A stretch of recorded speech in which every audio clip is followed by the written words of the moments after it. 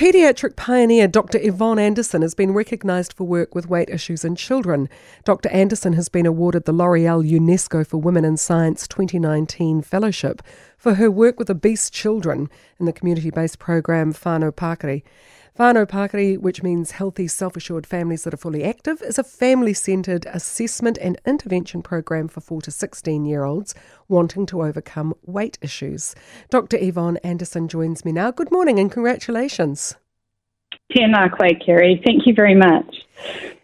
So this goes back quite some time in 2012, so you must have seen some real results and worked out what works and what does not. What works?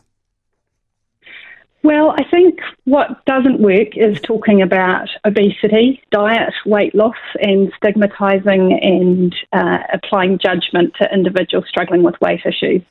So we decided to turn that on its head and talk rather about healthy lifestyle change and how to make that persistent. And I think that's been part of the appeal of the program, is making sure that it's accessible and appropriate in terms of how we deliver it and really demedicalise it. So taking all of those hospital visits out of the equation and shifting it into the community without compromising quality of care. So you're starting with the children. Are they referred to you or do they self-select? Yes, so we take referrals from anywhere. So what we wanted to do is reduce all the barriers to accessing healthcare services. So GPs or school counsellors, families themselves can all refer into the program. And then we make sure that we have a family member engaged with that journey, because children don't have the same control as adults over their food and physical activity environment. So we really try and encourage it to be a family journey. But it has to be, doesn't it? Because, you know, when you see a fat 4-year-old or an overweight 4-year-old, they weren't able to cook their dinner themselves.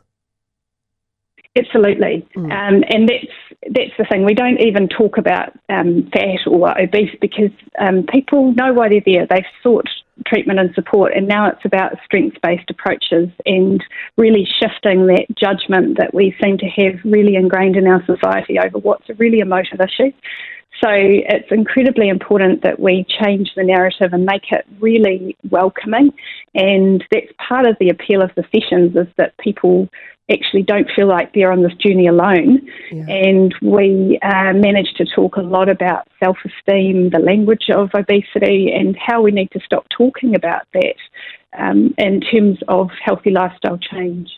Well, I suppose as someone who's struggled, you know, who can go up and down 10 Ks in a year easily, I do feel shame when I put on weight, when I'm at my fattest, because I know it's poor choices that I have made that have, you know, a fat fairy didn't suddenly come and plaster it upon me while I slept. And so I know that I haven't been exercising enough or I've been drinking too much, and that's why I'm fat. Sure. I think many people still have this assumption that children and families have got into this situation by sitting on the couch and eating junk food, and that's simply not the case. Because what's really clear when you stop and listen to children and families is that life in Aotearoa for many is really complex. So we've got lots of factors at play, such as food security, juggling work and childcare, finding time to even cook a healthy meal. So if we just focus on weight, we're missing the point. And context matters, the language that we use matters, and also trying to make sure at every level that the healthy choice is the easy choice for children and their families. So a child's referred to you, and a family member's told that, you know, that they must accompany the child, and then you have to try and get them on board as well. So if families accept a referral to Whānau Pakari, they'll get contacted by the Healthy Lifestyle Coordinator, and then they'll arrange a home visit, which means that we've broken down barriers to access, and it's a lot more appropriate to have just a cup of tea and a really non-judgmental discussion in the home. But we haven't compromised quality of care, so we still do all of the medical checkup, but it's in the home and then overseen by myself as the paediatrician. And then from that point on, they decide the level of input that they would like. So it might be home-based assessment 6 monthly and touching base with some of our team, or it might be coming to the weekly activity sessions that are run in the community. and they have physical activity sessions, psychology sessions, dietitian sessions. So we do recipe makeovers, we do virtual supermarket tours, we go out into the community to places like box office for boxing, and try and find a hook, the thing that's going to keep that child engaged in terms of physical activity when we leave them. So it's a very comprehensive approach, but families choose what level of engagement they're going to have. What do you make of the body acceptance program with the, obese, really obese, mainly women? I haven't seen many pin-up shots of obese men on Instagram, but, the people like Dr. Kat Porzay, who says, look, all bodies are beautiful and we should be encouraging the truly obese to accept their curves. I think it's really about a message of healthy lifestyle change. So we know in our early research that if we leave health indicators unaddressed in children, they will potentially lead to conditions such as type 2 diabetes, cardiovascular disease and liver problems. So I think it's a matter of balancing the importance of embracing all body shapes with the fact that there are risks to experiencing obesity long term, and it's trying to get that gentle balance.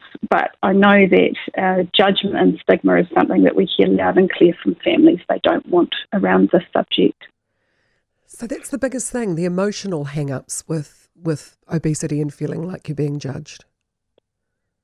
It certainly comes into play, and I think it starts from a very early age. We hear a lot from our families about the experiences they have at school and the bullying and self-esteem issues. So we do need to try and change the dialogue in society if we can, because we need to make sure that we're all addressing this issue, but doing it in a way that's strengths-based and really focuses on healthy lifestyle change. And, is sustainable into the future. What are the most simple things a household can do? Families who are, family members who are listening who might think, we could live a healthier lifestyle in our whānau or family. Sure. Well, it's setting realistic goals. So it's not doing it all at once. No. It's a long process of change. And there's such simple things in terms of just reducing the excess free sugar in diets. So things like drinking water and milk only, and making half the portion size veggies on a plate. Making sure that you're getting out as a family being healthy every day, in ways that mean that you're actually spending time as a family having fun, and switching off those devices enough so that we actually are getting that physical activity. So there's lots of really simple things that we can be mindful of both as adults and in family environments so that we're walking the walk. And yet we're getting those messages all the time, and presumably your families are getting those messages too through the media. Why is it that the program works but the general messages do not? I think whānau Pākari doesn't work for everyone. It's not a silver bullet, but it's certainly part of a whole wider program of addressing weight issues in Aotearoa. And the World Health Organization produced a report in 2016 on ending childhood obesity, and one of the clear recommendations was to provide family-based multi-component lifestyle interventions. So international evidence supports this type of approach. But I think, you need to see it in the context of a much wider need for preventative changes as well, in terms of trying to support the healthy lifestyle changes, and the healthy choice being the easy choice for families when they're out and about in the community. So I think we all have a part to play. Part of it's addressing the language, and then part of it is really promoting healthy food and physical activity environments for families. And just finally, what are you going to use the L'Oreal UNESCO for Women in Science Fellowship Grant for? Oh, well, look, we've got a framework that seems to be transferable and scalable. And one of the things we're really keen to do is to create a healthy lifestyle check IT application so that the assessment framework could be embedded in other people's own by communities for community interventions. And those are definitely gaining traction and interest nationally and internationally. So the fellowship will actually give us the opportunity to go to families and children to understand their desires in terms of the rights of the child voice in big data space, and that will directly inform this application. So we're really excited about that project and very grateful for the fellowship to be able to do it. Congratulations once again. That's Dr. Yvonne Anderson, paediatrician and clinical researcher and the L'Oreal UNESCO for Women in Science 2019 fellowship holder. News Talk ZB. Love